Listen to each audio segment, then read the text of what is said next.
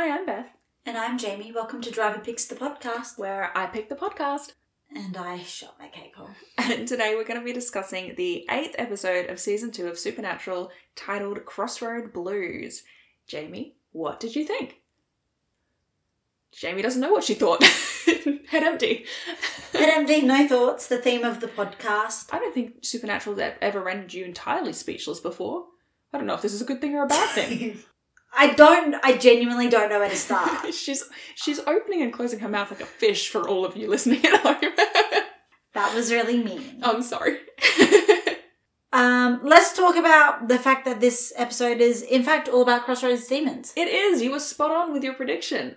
I'm very impressed. And blues music. There was, in fact, you blues got music. it. Yeah, you were right on, actually. I was very impressed. I mean, of the titles, this one is a little bit more straightforward. Yeah, it's less ambiguous than, like, The Benders. But yeah, no, you were dead on the money. So Dean is very much in this episode sort of like, well, they made their bed, now they get to lie in it. Yeah, there's a lot of... This is another one of those episodes where there's a really interesting dichotomy between what Sam thinks and what Dean thinks. I'm very interested to see your thoughts on how that all played out, actually. So, what I found really funny is this entire episode, Dean's like, oh, they decided to make a deal with the devil. What fucking idiots. Yeah, they're getting what's coming for them, They're getting what's coming with them. They knew that they only got 10 years after they made the deal with the devil. Yeah. Or the demon, rather. They knew what they were getting themselves into, is his point. Like, they made that choice. No one, I think he says in the episode, no one, like, bent their arm or something. No one twisted their arm or no one forced them. Yeah. And then it moves along a little. And all I can think of is just the fact that Dean is really harshly judging these people for doing exactly what John did. Yeah, but I think that's the point. Because you're right. You're 100% right. He is really judging them for doing exactly what John did. But I think Dean's point is that those people, like, he actually says to the last guy who they save, what's his name, Evan? Evan. You know, he's saying, oh, you didn't want to live without your wife. That's selfish because now she's going to have to live without you. And imagine if she knew what it cost you. Like, imagine if she knew that you were going to be in hell for eternity. Imagine how that would make her feel. And I think the reason that he says that, and I think we explore this a little bit more later on in the episode when he's talking to the Crossroads Demon himself, he feels that because he knows that John made that deal. And he knows that John is burning in hell because of that deal. And that is something that he has to live with. Like, that knowledge that that's something that, like, his dad is suffering. To be fair, from what I know of John, he would have probably gone to hell regardless of the deal. Like, if he had died of natural causes at the same time as he made the deal. I don't know what sort of system hell uses in it's Supernatural, but, like... It's interesting. I think the show would put him in heaven because ultimately they do tend to paint John in a more positive light, which look, I'm seeing your facial journey. I'm understanding your facial journey. I'm not talking about the show's opinion. I'm talking about, like, the objective opinion. Yes, okay. So, objectively, if you're going to look at the child abuse and the, you know, general shittiness that is John, you would probably say you are a bad person. You will go to the bad place. That sounds like a show. But, yeah, Supernatural... Do you know what's interesting is in a couple of select episodes, they do kind of go into how souls are, like, weighed or judged and how it's determined where they will go. But it's not until, like, relatively mid to late show. Actually, there's one episode mid-series that I want to say it's somewhere, like, seasons 6, 7, 8. Like, it's somewhere in there. I might be wrong. And I don't know how to explain what episode I'm thinking about without, like, spoiling stuff for you. So I hope anyone listening who's seen it maybe knows what I'm talking about. Sam is Dean's lawyer. I feel like that's Not a spoiler for Jamie, but it might So does he finally finish law school? It might clue some people in to what episode I'm talking about. Law Boy at Stanford. Yeah, exactly. That's the only way I can think to describe the episode without completely spoiling the plotline. But, you know, so there's that episode. And then later on, in one of my favourite episodes, actually, of the series, we have... Oh, actually, no. Sorry. She's introduced in one of my favourite episodes of the series. A character named Lily Sunder, who I think you will like. She's not introduced until season 12. And then I believe season 14 or 15, there is an episode with her in it that also looks at whether or not someone deserves to go to heaven or to hell and how that judgment is made. From memory, in general, it is a lot to do with the concept of souls and how tainted that soul is, or rather, in the case of Demon Deals, who that soul belongs to.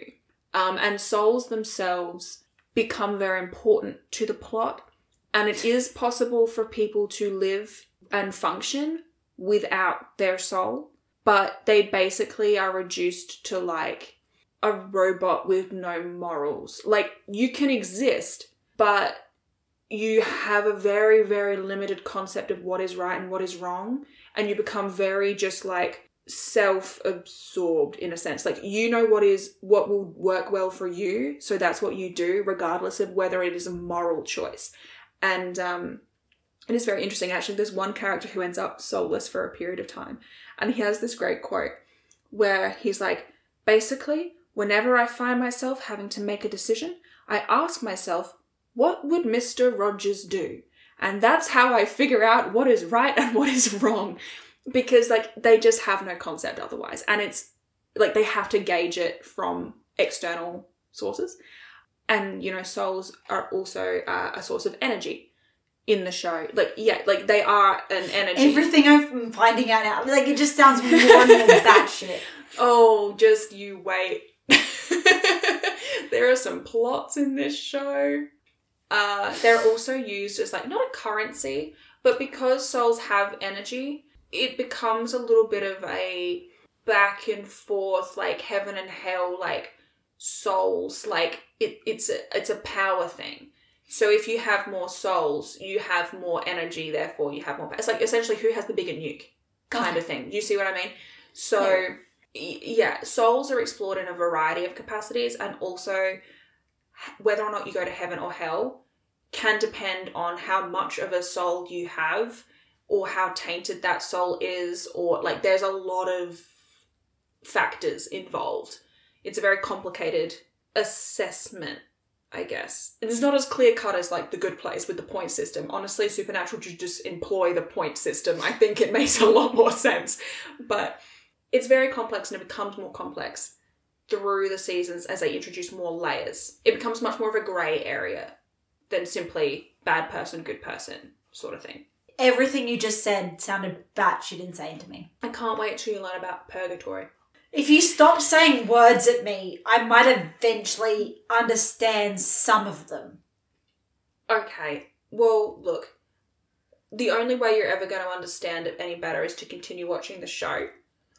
So this is our last episode. I hope you enjoyed, like, the season and a half that we recorded. The season and a half that Jamie could put up with, yeah. Beth said it was going to get more insane after this and not less, so I'm out. Oh, dear. Anyway, going back to the original point, yes, Dean does not have much sympathy or empathy for the people who have put themselves in this position, because I think he empathizes with the people they're leaving behind. Especially because in Dean's case, he understands what choice John made, you know, and he feels, I think, guilty. And remember that in previous episodes, like, he's voiced, he should be dead. Like, he feels that he should not have lived. And so the fact that not only is he alive when he feels like he shouldn't be twice over now, his father is going to burn in hell for eternity for him to continue living, you know?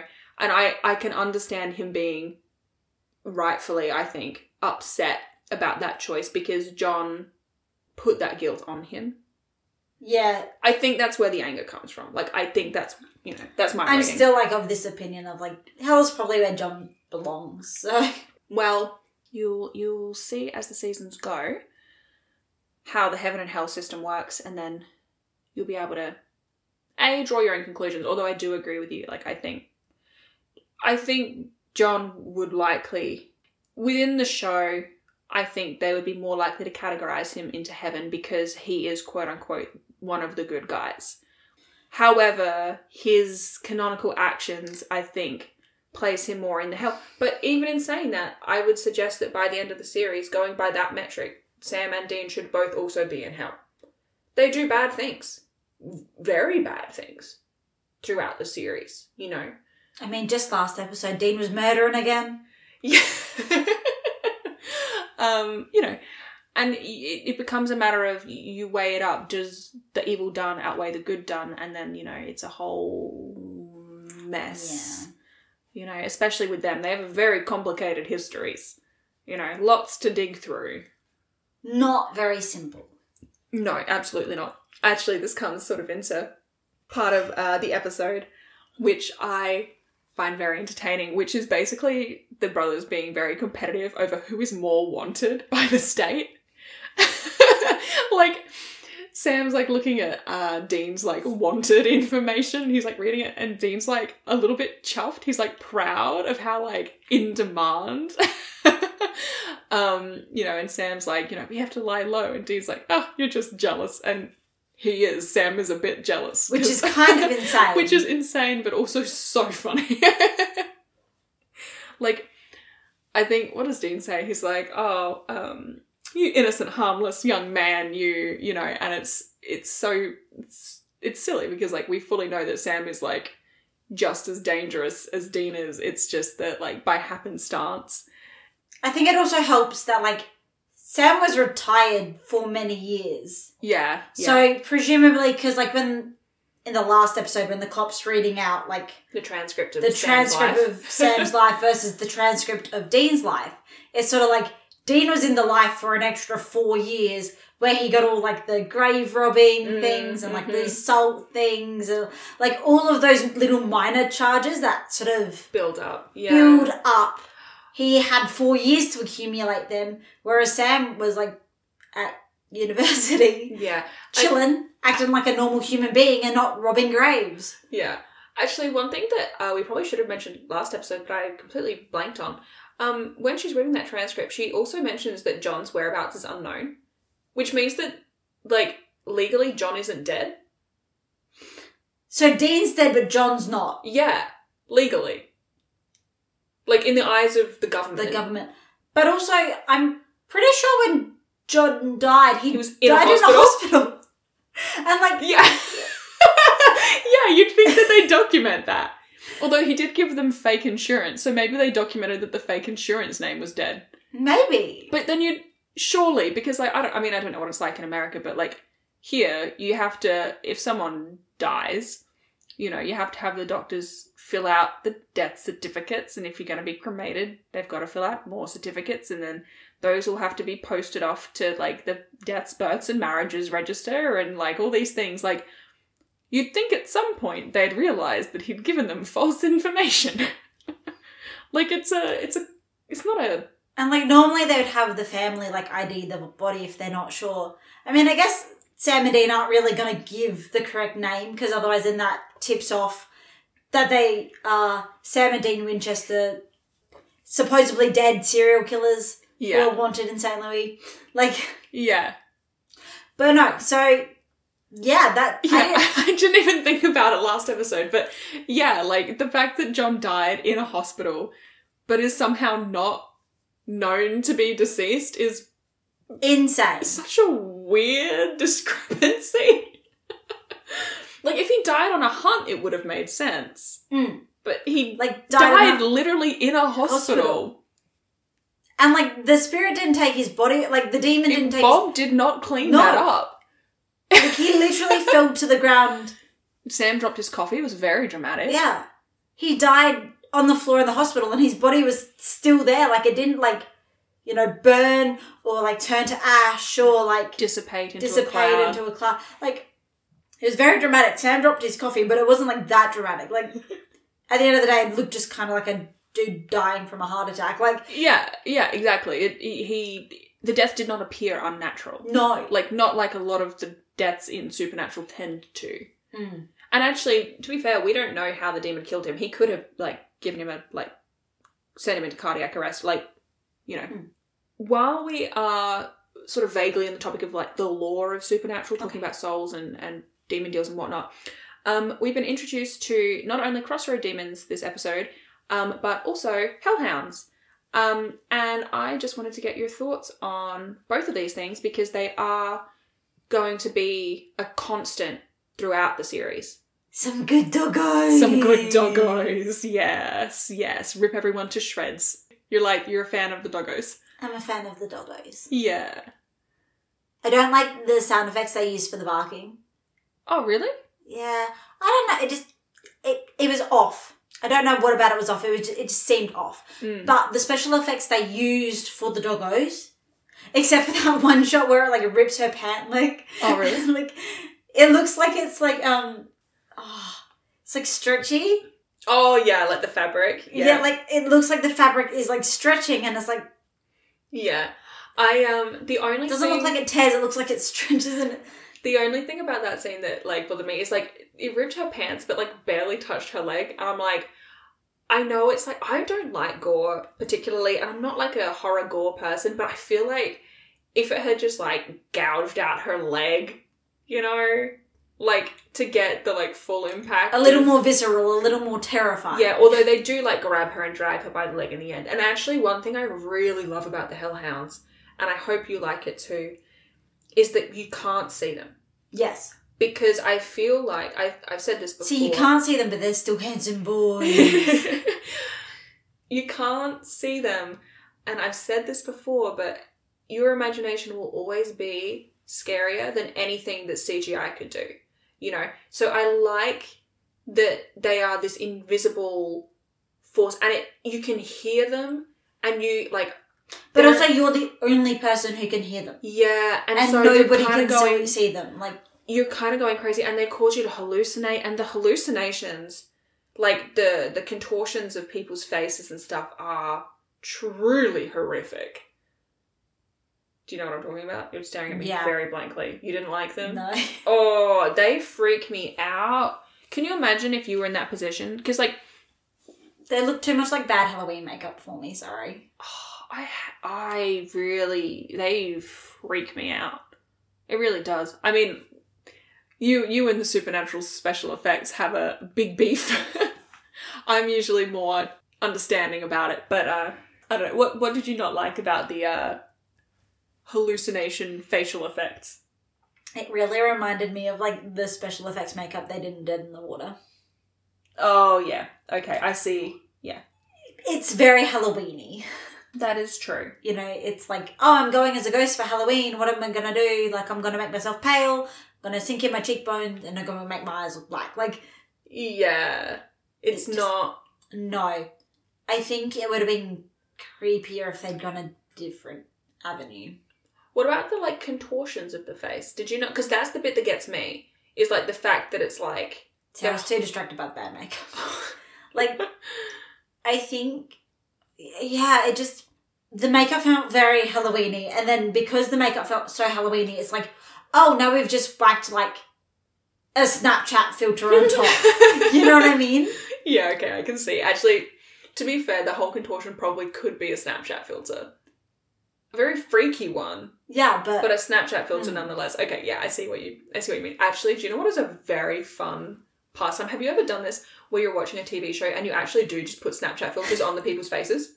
It is hilarious. You know that one that makes, like, your forehead really big and gives you a tiny little sad mouth? Oh, that's what I just look like every day. Putting that over Supernatural characters in various scenes is hilarious. And if you haven't done it before, I would highly recommend it.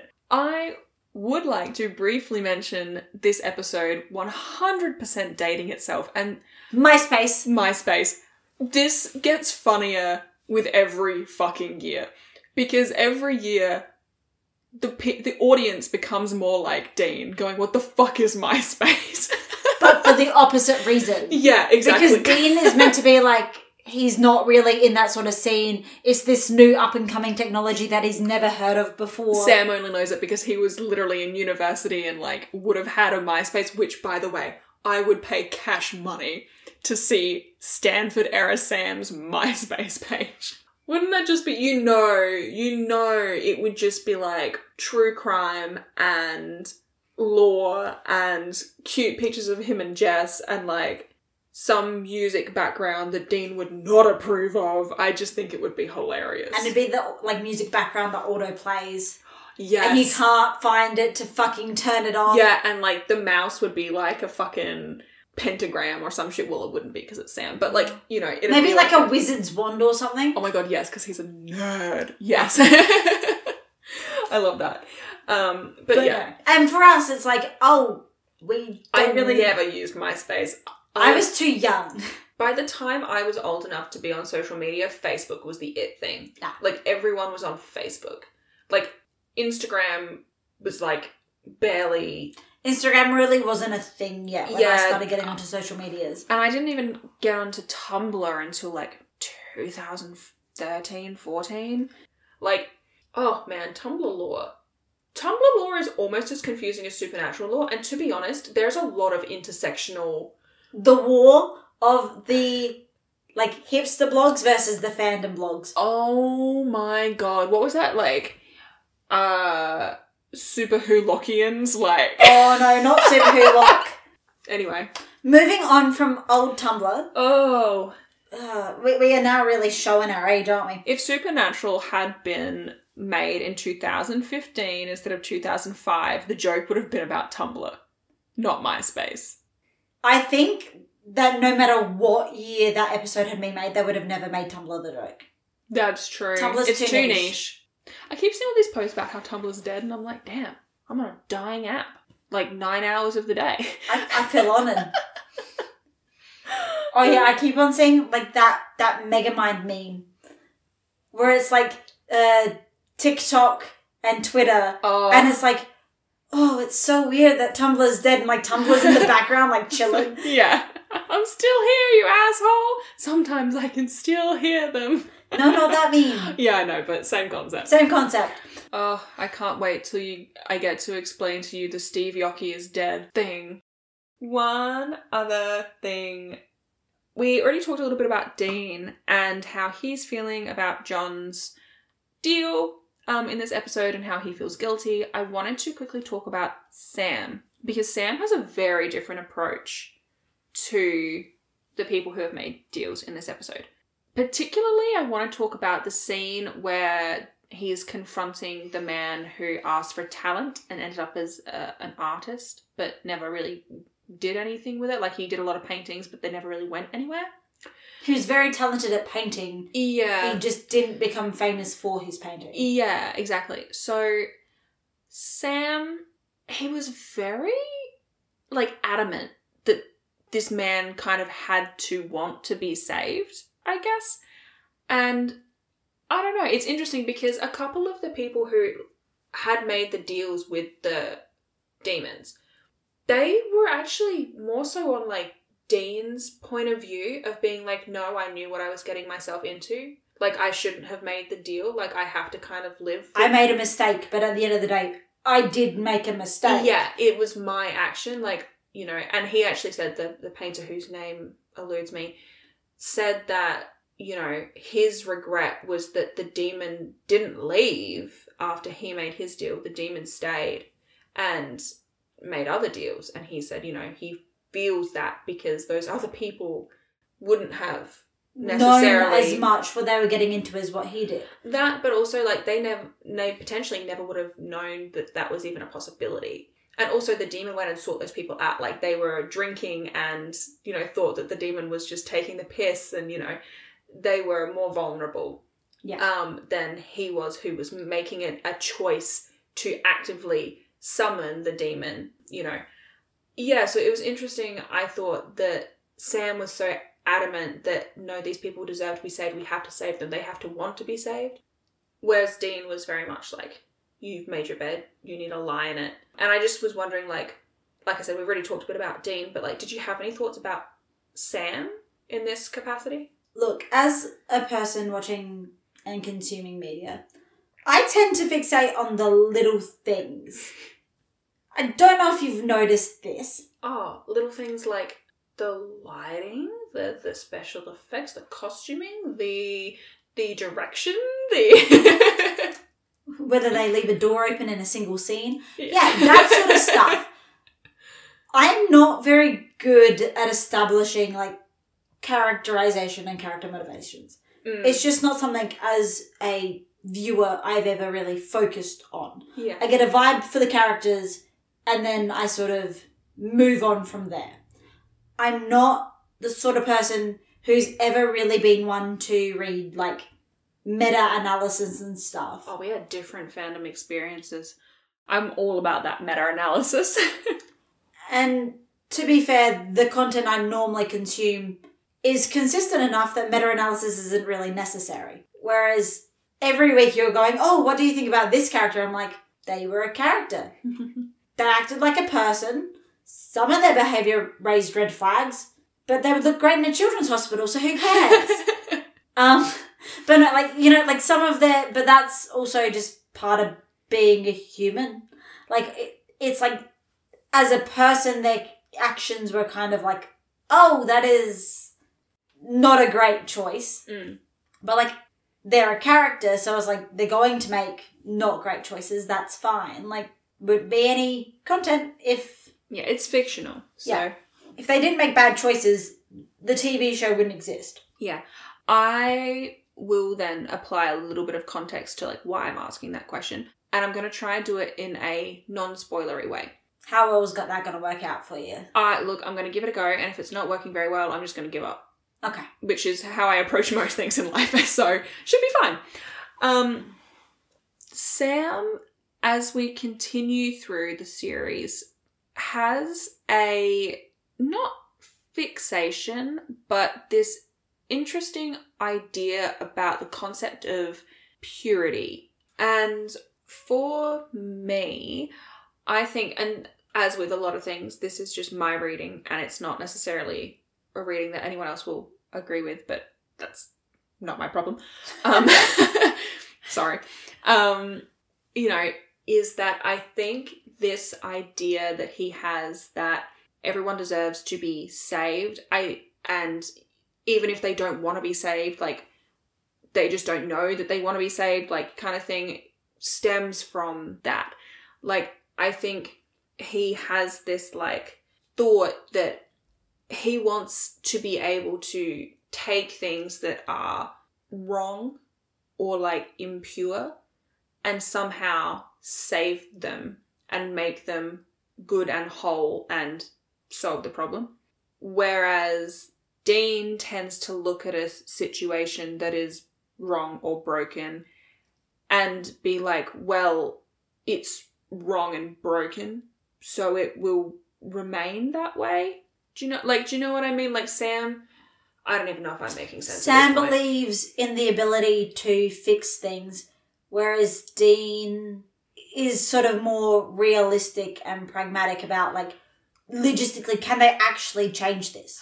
Whereas Sam comes from this point of view of, should it be changed or fixed? Dean thinks about, like, well, can it be saved and fixed? I think it's also not even just that.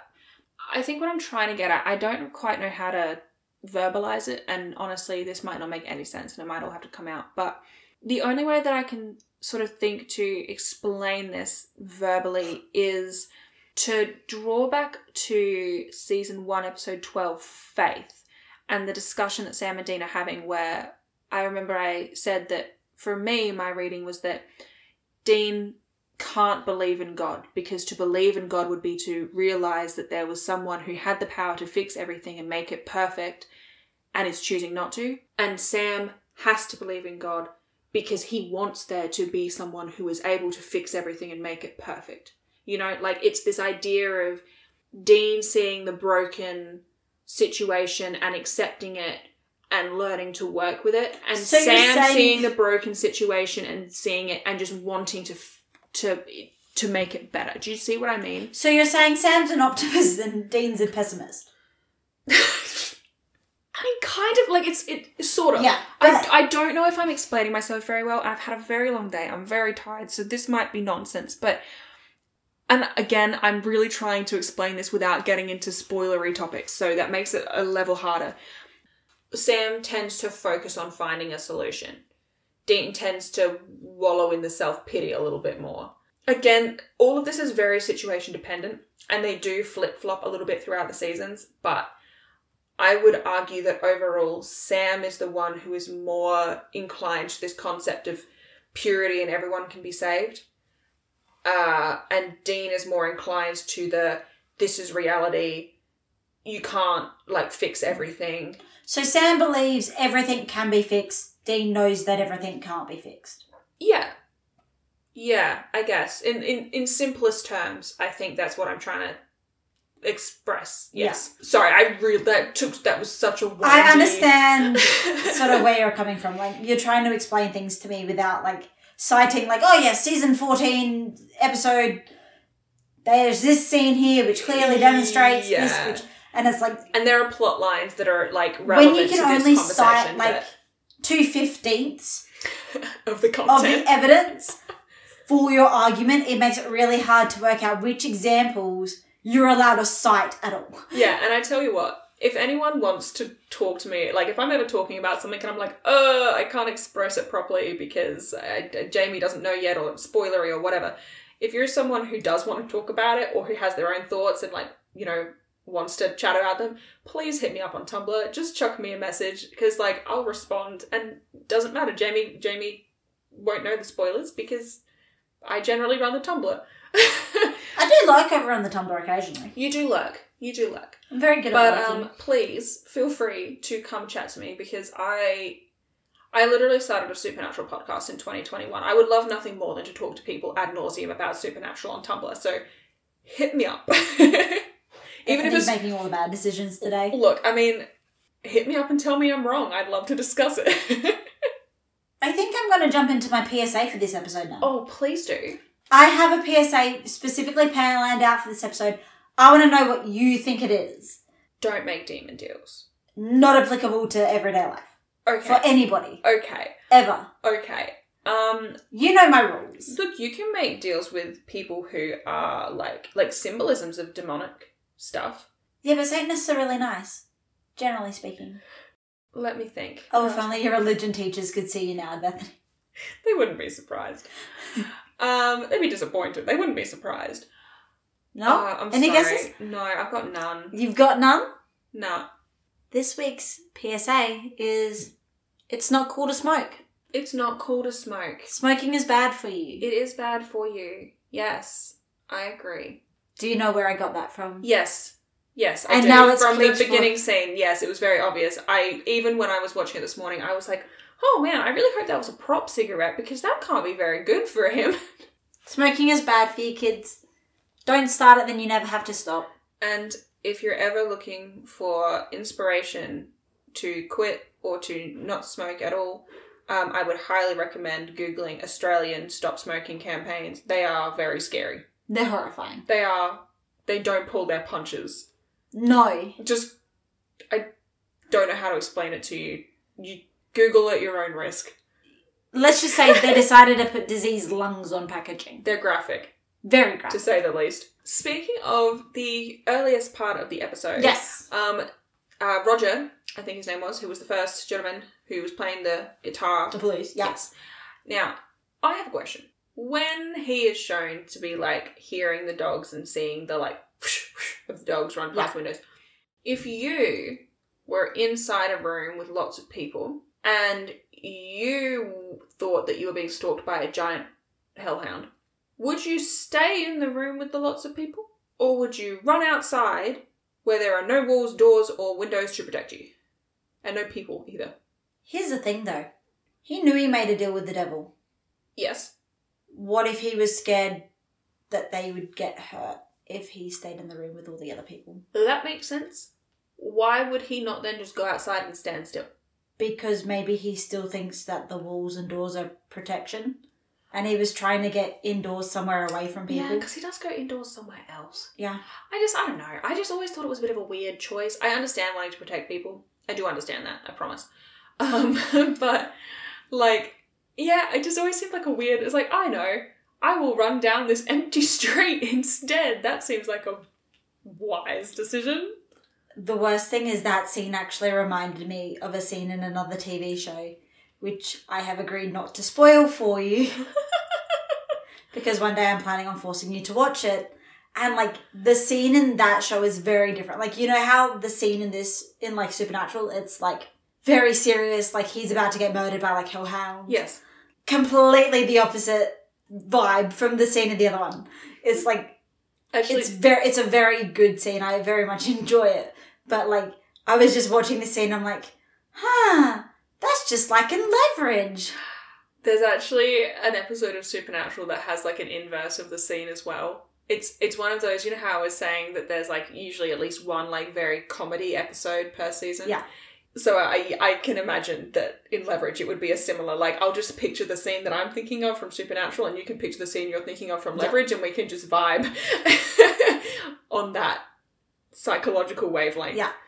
One thing I did want to point out as well. Now, you mentioned earlier Sam and leaving doors open. Yeah. Did you notice in this episode when they go into Evan's house, he again leaves the front door wide open? It's like he was raised in a fucking tent. It's like he was raised in a car. No, but you shut the car door. Literally. He just leaves it open. Like, it's flapping in the fucking breeze. I'm like, bro, you're trying to keep the hellhounds outside. And yet, you've just opened up the first point of entry and just left it. Like, and the hellhounds may be invisible, but, like, they're still bound by some physical limitations. Like... Yeah, they've got a physical form. Yeah, you just can't see it. Like... Which brings us to another point, which is the introduction of goofer dust, which is the dirt stuff that they, like, spread around in place of salt. Yeah. I want to point this out because it is something that does return. It is not as common as, like, salt and some of the other things that we see through the series, but it is something that's worth, like, remembering because they will bring it back up, and if you don't remember what it is, you'll be like, what? So correct me if I'm wrong here, but goofer dust is sort of, like, specifically against, like, demons, whereas salt is, like, more general against, like, spirits and stuff. Yeah, so salt is more generalised. Yeah. It's, like, most supernatural, like, spirits, demons, you know, things. Goofer dust is, like, more specifically, at least within the realms of the show. They particularly use it for hellhounds, but I think they can also use it for other demonic entities as well. But from memory, and, like, bearing in mind, there are 15 seasons of this show, and I don't have the memory of, like, perfectly of every episode. I'm pretty sure they only use it against hellhounds. I don't think it's ever used against a demon. In demons, they typically will more likely use holy water and the devil's traps. Yeah. That are similar to what was used in this episode. Yes. Yeah. Which they did Bobby's trick. They did! Putting it on the, like, The bottom water of the water tank. tank. Yeah. That scene, actually, I wanted to make a note about one particular line from the demon. And I assume you probably noticed it, but you haven't mentioned it, so I'm going to. The quote is, "Your misery is the point. It's too much fun to watch." I could literally write essays about this line. It's so... Like, just keep it in mind going forward. How long do I have to keep it in mind for, Bethany? How many seasons? 13. Oh, no. Like, just that particular line, like, your misery is the point. But they haven't too even much planned fun out to watch. 13 seasons at this point. You're right. They haven't. They don't... But the thing is, this is also relevant, like... It's relevant all the time for the It's relevant... next 13. It's relevant all the time, but most relevant in... there's an episode called The Monster at the End of This Book. Oh, I love that book. I didn't know it was a book. Have you never read The Monster at the End of This Book? Wait, is that picture book? Yes, like a kid's picture book with Grover. Yes. I do remember. I'm sorry, I forgot. That was like my favourite book as a kid. Oh, cute. It's a very good episode. So Probably not as good as the book. Yeah, from that episode on, it's pretty relevant. But also, the vast majority of, like, season 15 and, like, arguably into season 14 as well. So it's definitely worth just bearing in mind. And I actually, like, I didn't remember that line, which is surprising because, like, yeah, looking back on it, I'm like, oh shit, like, I could literally write 2,000 words on Supernatural being really good accidentally, like, based on, like, that line. So, and I also love Dean's, do you think you could throw in a set of steak knives? When she's been trapped. I just thought that was very fun. But I just wanted to talk about how his misery is the entire point, which seems like the thesis statement for the entire show. Yeah, that's my point. Yeah, I could write essays about that. Oh, no, I'm not talking about for the characters. I'm talking about for the audience. Oh. Well, again, yeah. There are so many layers to this quote. It's like, it's talking about the characters, it's talking about the audience, it's talking about the, like, production of the show, like, it's talking about, like, the writers, it's talking about the concept of God. It's like, there's which I did so notice. many layers. This episode had a lot of, like, bangers of lines. Yeah. And then I also noticed that it was written by Sarah Gamble, so... Yeah, see? I'm telling you gotta pay attention to who writes them. I have a feeling that I'm going to like the episode she's written. Yeah. Moving forward. Because, like, some of her episodes in, like, the first season were some of the ones that I really liked as well. Yeah. And bear that in mind going into season 6 and 7 where she was showrunner too. That makes me excited. Yeah. Yeah. Season 6 and 7 cop a bad rap, but I genuinely think it's because they were in, and this will become very apparent when you see where season 5 left off, they were put in a position where they had to reopen, like, they had just tied the loose ends together. They were like, oh, yep, season 5, we're all done. Exactly. This is, like, series finale for the entire show. Like, we're finishing in 5. Like, that's nice. Round number. We've told the story we want to tell. And then they were like, oh, we're coming back for a 6th season. And they were like, oh, fuck. We have to quickly untie the beautiful ribbons and now figure out from what was closed where the fuck we're going to go from here. It's like they've tied all the, like, ribbons up into nice, neat bows. Like, everything is nice and neat and connected. And now they're like, oh, fuck, we have to A, untie everything, and then B, work out a new place to tie other things while shoving a whole bunch of other shit so that we get another season out of it. Yeah, and I will say, I think they cop a bad rap. The overarching plots, I think, are not generally that strong. However, some of my all-time favourite episodes and all-time favourite characters come from those 2 seasons. So, including, like, a couple of really iconic episodes and some very iconic dialogue. So that's how we judge the quality of a season. How much iconic dialogue comes out of it. Honestly, there is some iconic lines in this show. I can't wait for us to get to some of, like, some of the ones that sound like they came out of, like, a Jane Austen novel or some shit, and you're like, oh wait, no, that was like a gay Supernatural line. Oh, like, gay love can pierce through the veil of death to save the day. No, that one is not one of the ones I was thinking. I was more thinking of The Very Touch of You Corrupts. And some other, like, one of my favourites is freedom is a length of rope and God wants you to hang yourself with it. Like, there are some really good lines in this show. It's just, it's bizarre that it came from the CW Supernatural. Yeah, it's like, you know, that post on Tumblr about, like, people who dream about Obama and, like, he just gives them these weirdly sage, like, bits of wisdom. It's very similar. Or, like, all of, like, the really, incredibly beautiful and well-crafted lines that are from, like, Stucky fan fiction. Yes, exactly. Like, it really is evidence that, like, people can whip some insane shit out of places you'd never expect. Exactly. And that sounded like a sex reference. Oh, look. It's fine. But yeah, so I'm very excited. I'm really glad that you're enjoying Sarah Gamble's writing. I think that you are going to continue to enjoy it. And like I said, season 6 and 7, cop a bad rap. But I personally think that they are certainly not the worst seasons of Supernatural, and they're certainly not the worst plot lines. So I would argue, I think they were given a lot of shit because seasons 1 through 5 are generally regarded as quite strong in terms of, like, the show. So 6 and 7 coming immediately off those, I can understand, like, people being like, oh, it just wasn't as good. But I certainly think that the plot lines and overall, like, arcs were better than some of the later seasons. I just think that people remember 6 and 7 as being bad in conjunction to season 4 and 5. If that makes any sense. Yeah, so they've just come off of, like... The high of season 4, 5. And then it's like, season 6, 7, average. They were good. They were like, They were fine, but in comparison, they were bad. Yeah, because you've just... And especially, is season 8 well regarded? In my circles, yes. So it's like they're getting sandwiched between these 2 seasons that are regarded as some of the best from the show. Yeah. And it's like, they're not bad, they're just... I personally would argue that probably season 11 is my least favourite season. But I don't know how popular that opinion is. To be honest, I haven't seen people talk about season 11 that much, but honestly, that's kind of indicative of people not liking it that much. So it's also like, it's hard to tell. Anyway, we are so off topic. We are so off topic.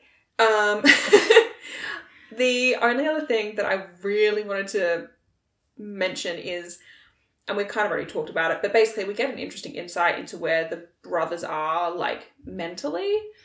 Like, Dean is still really struggling with, like, the guilt and stuff, and, like, we get this implication where Sam asks him, you know, you never considered actually making the deal to bring Dad back, right? And Dean's just like, I'm going to put on some more aggressive music and not answer that question. Yeah, so it's an interesting point there. But also, one final thing, the gopher dust gets blown away by the hellhounds. And I just want to point out that if they just put it in a fucking hula hoop, that would not be a problem.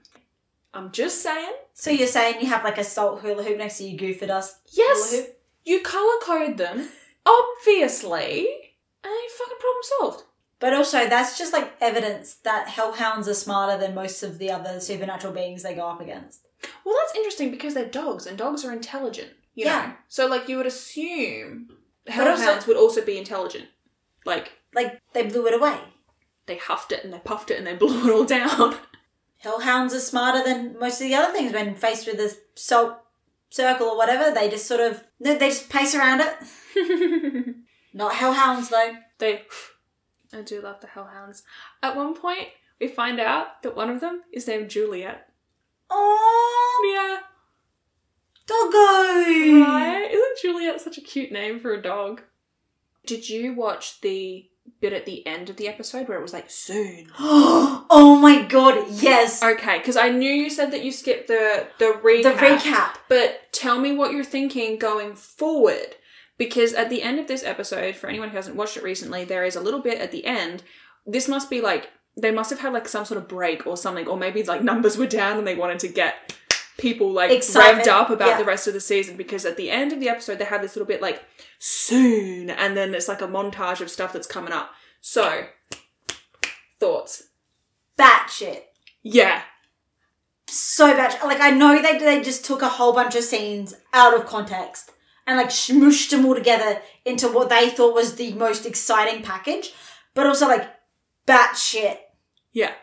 Like, because they cut it like decently fast, it's like you get 5 seconds of this, 5 seconds of that, you got 10 seconds there, you got 2 seconds there. Like, they've cut it so rapidly. Yeah, you don't have time to process anything. Any of it. Actually, I kind of want to rewatch it now so that I remember what happened. Like, just that last 30 seconds, but no, so like, yeah. Provided me no new insight. It was just insane. It was just a whole bunch of shit that I didn't understand, smooshed together and edited so fast my brain couldn't process any of it. I am pumped. I'm so excited. I'm so excited. Wait. Okay, I want to rewatch just that end bit so that I remember what's there so that I can ask you questions, because oof. Okay, so I'm probably going to cut that, but for context... I just made her rewatch. For context, we just rewatched the soon. Not that coming soon or like coming up or soon. That's very all it was ominous. Titled soon. Mm-hmm. And it reaffirms exactly what I just said. Batshit. It's like, I reckon 6 episodes or so worth of like just the action bits. You know, like the bit in every episode where there's like the fight scene or like the car chase or like someone gets shot or like, you know, they're dealing with a demon and the demon is like, you're never going to win. It's just that mushed together, and it's very clear that some things that they're trying to like play as like the same scene are not the same scene. I cannot wait for us to go through the rest of this season. Having now seen that, is there anything that you are curious about or like anything that you think is worth mentioning? Or do you have questions? Or are you just overwhelmed? Just something about that. The fact, I think the first thing that tipped me off that was not going to be a normal thing was the fact they just called it soon. Yeah. Like, and I've already said this, but I'm saying it again. They just said like soon. Yeah. It feels like, very ominous. It feels like you're missing half of that sentence, bro. Yeah, the other one word. Yeah. Coming soon. To a theatre near you. You wouldn't steal a car. But no, so like there's like a scene and it looks like Dean's shooting somebody and then it cuts to somebody getting shot and like to me that doesn't look like the same scene. Like the lighting it's not. It's lighting is different, the room is different, like it looks like they've tried to edit it to make it look like it's all the same scene. At least in that montagey bit, but it's like also like they're clearly in different locations. Yes, no, it's definitely not the same person being shot at the time that Dean is shooting. And then it's got like the yellow-eyed demon asked me to do terrible things. Yeah. Does that not get you excited? But we've already established that the yellow-eyed demon is asking people to do terrible things. Yeah, but there's more of them. We'd already established that. Yeah, but we're getting to know more of them. There's 2 more people in just that little bit. And there's also the girl who's like, I dreamt somebody got stabbed to death in a parking lot. Last night I watched you die. Yeah. Like, how does it feel, Sam? The shoe's on the other foot. Exactly. Jamie, does this not pump you up? No. We're different people. We are different people. Wildly different people. Yes. Okay. So you said you had questions about this section for me. They better not be vague. Want to know. I'm very excited because, if that wasn't obvious, we're getting into She's literally bouncing. We're getting into the meat of season 2 and the plotline, and I am really excited because I love the overarching plot of season 2, and I'm interested to see what you're thinking going into these next few episodes now that they've given us a teaser of having a couple of more of the psychic children. And also, they were talking about the demonic disease. And I'm not saying these 2 things are connected. I'm asking you, what do you think about either of those things individually? Like, how are you feeling about that? As like, because they were kind of, other than the spoiler, I guess, that the show gave us, of Dean saying to Sam, you know, Dad told me something about you before he died. Which we inferred from the fact... But it's now been confirmed. So this is technically new information for you. Technically. Like, it was pretty heavily inferred. It wasn't... As an audience member, I don't think it was, like, difficult to figure out that John said something about Sam. However, technically, it has not been canon to this point. So, I want to know what you think about the concept of a demonic disease, where you think we might be going with the addition of more of the psychic children, or like that plot just in general, and what we think John said about Sam.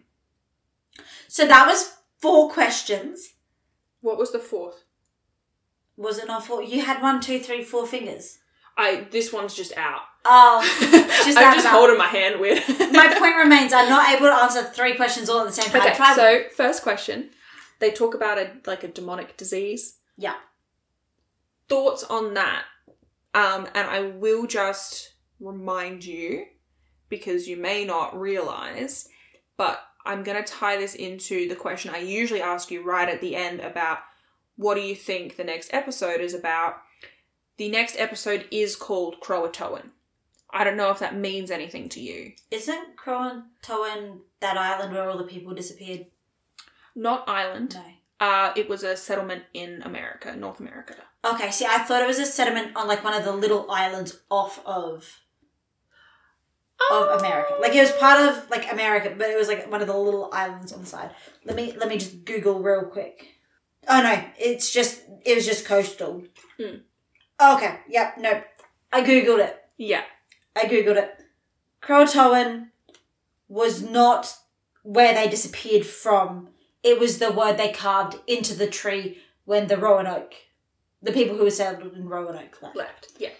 Mysteriously, no trace left of them other than Croatoan carved into a tree. Yes. So maybe people have been going missing, but not just like one or two people, like an entire chunk of people. Yeah. And the way you asked me about that in conjunction with the demon blood disease thing, COVID? I thought that I would ask you in conjunction because Croatoan is one of those, it's an episode title that's like, considering they just gave you the whole like soon thing and then the next episode is called Croatoan, I feel like it was like not a huge leap to make, but seeing as you didn't know that the next episode was called Croatoan, I thought I would just include it as part of the discussion. Demon COVID is hilarious. I do love that. Yeah, okay, cool. So that's your guess, like... A whole bunch of people going missing under mysterious circumstances, and there is something to do with, like, a virus that's being spread through blood that is demonic in nature. Yeah, okay, cool. So question number 2, in the Soon thingamabobby, they show us 2 new psychic children. Thoughts on that plotline in general? Because we haven't really seen much of it in a couple of episodes since Simon Said. So, with Simon Said and then these 2 new ones, that's what? 6 psychic children we've met so far? So Sam, Max, Andy and Weber. The 2 twins. And then, and the 2 new. So that makes 6, yes. Very clear that there are perhaps more than they anticipated. Mm.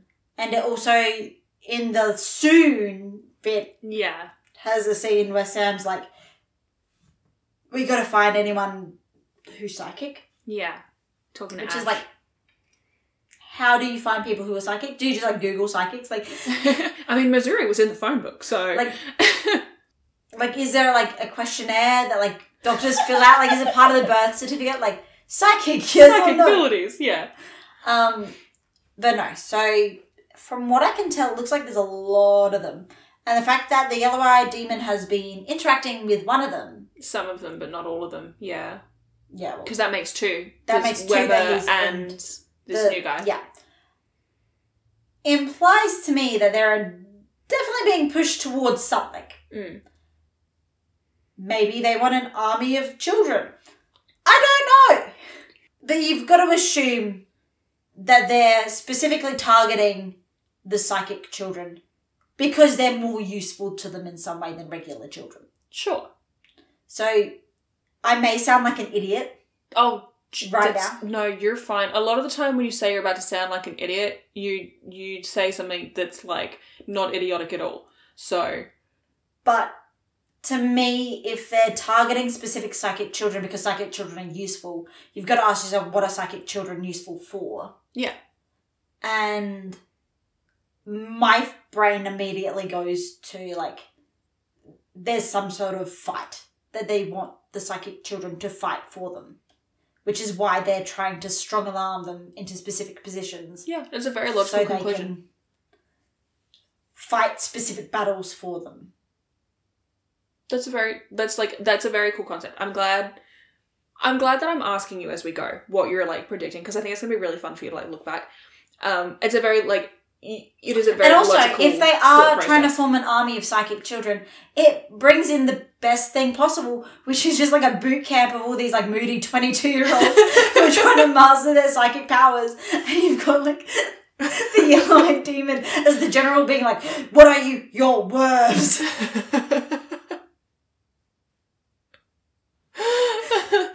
Which is just like a hilarious concept in my brain. I love psychic children boot camp. That's very funny.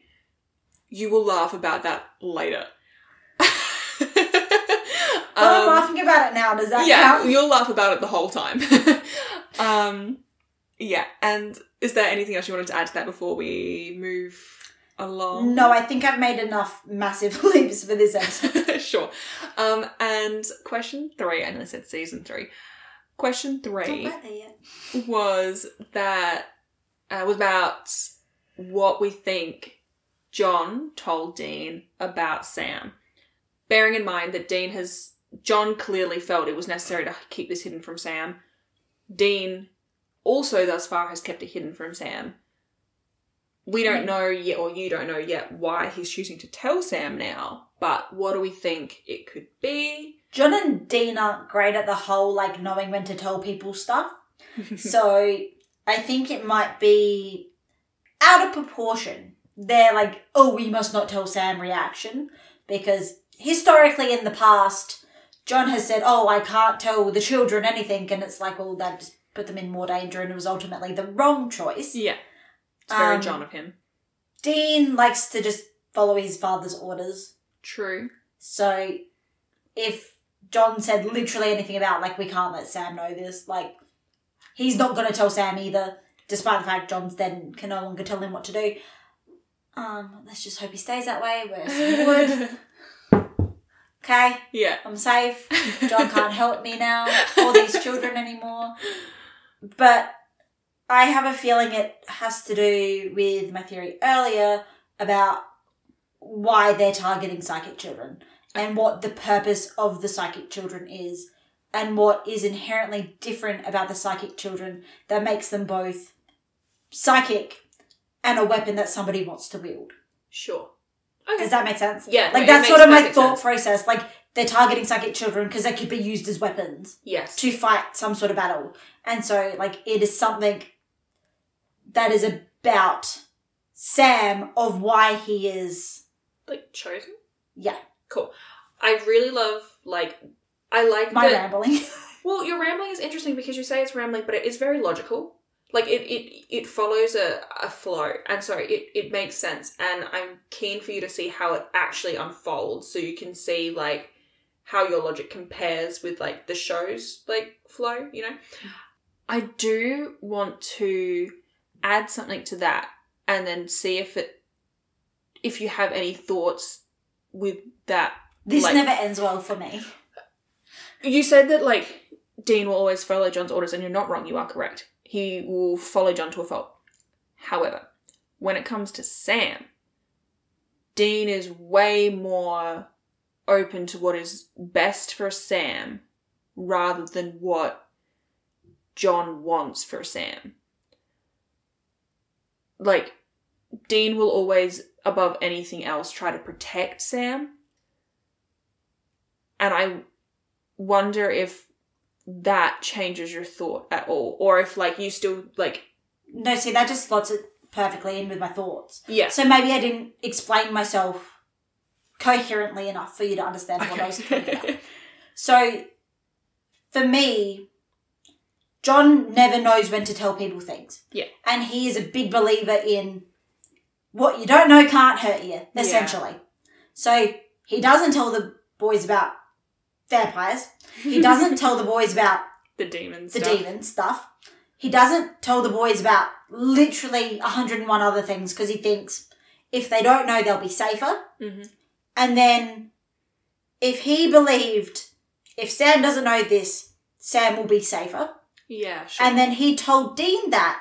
Okay. And when he relayed that information, he also was basically like, I haven't told Sam this because... You have to protect him. Yeah. You have to protect him. This is why. This is my orders. This is... You can't tell Sam this. Mm-hmm. But then if something changed and the situation changed, that's why he tells Sam. Because it's no longer safer for Sam not to know. Okay. No, cool. Arguably, I would say it's probably safer for Sam to have all the information from the get-go. To be fair, though, I don't know specifically what the information is, so I may be wrong. Okay, cool.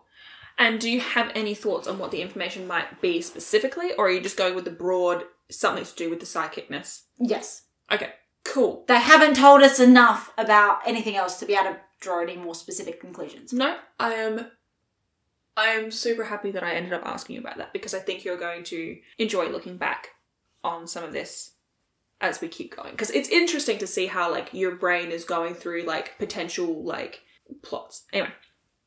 Seeing as that is all that you have left for today... Head empty, no thoughts. Head empty, no thoughts. Perfect, just the way it should be. How would you rate this episode? I'm going to give it 4 out of 5 stars. Oh. Yeah, I quite enjoyed it. Yeah, I liked it too. I'm glad you did. I feel like on average your ratings have increased for this season. Yeah. I feel like, to be fair, once my ratings sort of started to stabilise. Yeah. Because, like, that first season, like, some of the ratings I gave... Highs and lows. Highs and lows. And I don't necessarily agree with my ratings, like, looking back. Like, I think some episodes I rated too harshly because I really got lost in, like, the nitty-gritty, like, oh, and another thing that annoyed me was this. And, like, yeah. And then there are other episodes where I'm like, oh, I rated that too high. Like... Phantom Traveller. Like Phantom Traveller. Yeah, like, I was surprised you gave that a 4.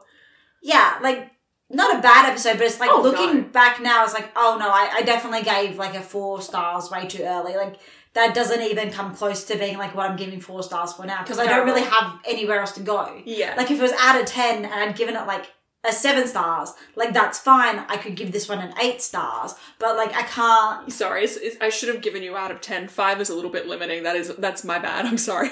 Which is why I normally do too like far in now. That's normally why I do like the half a points. Yeah. And that, but it's like, looking back on them, it's like, okay, yeah, they were an okay episode, but like, they really had no impact. Yeah. Looking, like, when I move forward a bit, looking back, I'm like, oh, actually, that was kind of like not very memorable. Like, yeah, it looks like filler episodes. Yeah, and they are important. They serve their own purpose. Yeah. But... And like, it was a fun episode, but also like at the end of the day, it wasn't an episode that was sort of like, wow, that was good. Yeah, I was like, oh, that was an okay episode. So it's probably more like 3.5 stars versus 4. You know, like. But this one you liked. Yes. And you gave a 4. Yes. Cool. Do you have any further commentary? Good doggos. Cool. And now normally this is the point where I'd ask you about your predictions for the next episode, but we've kind of already covered that. So, Croatoan, you reckon evil COVID? Evil COVID. I mean, arguably...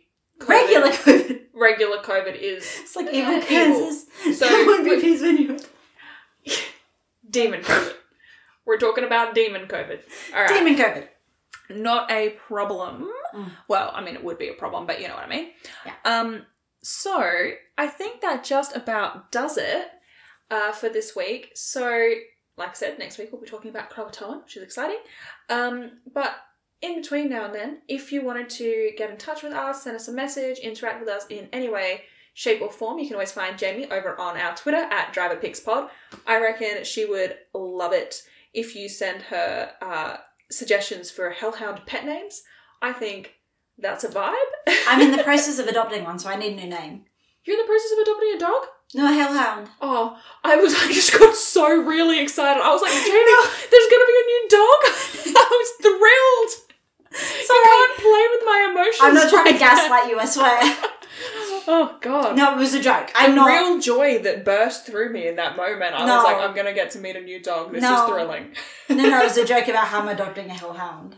Okay. To be fair, they're also fictional, so no, I'm not adopting a hellhound. Be still my beating heart.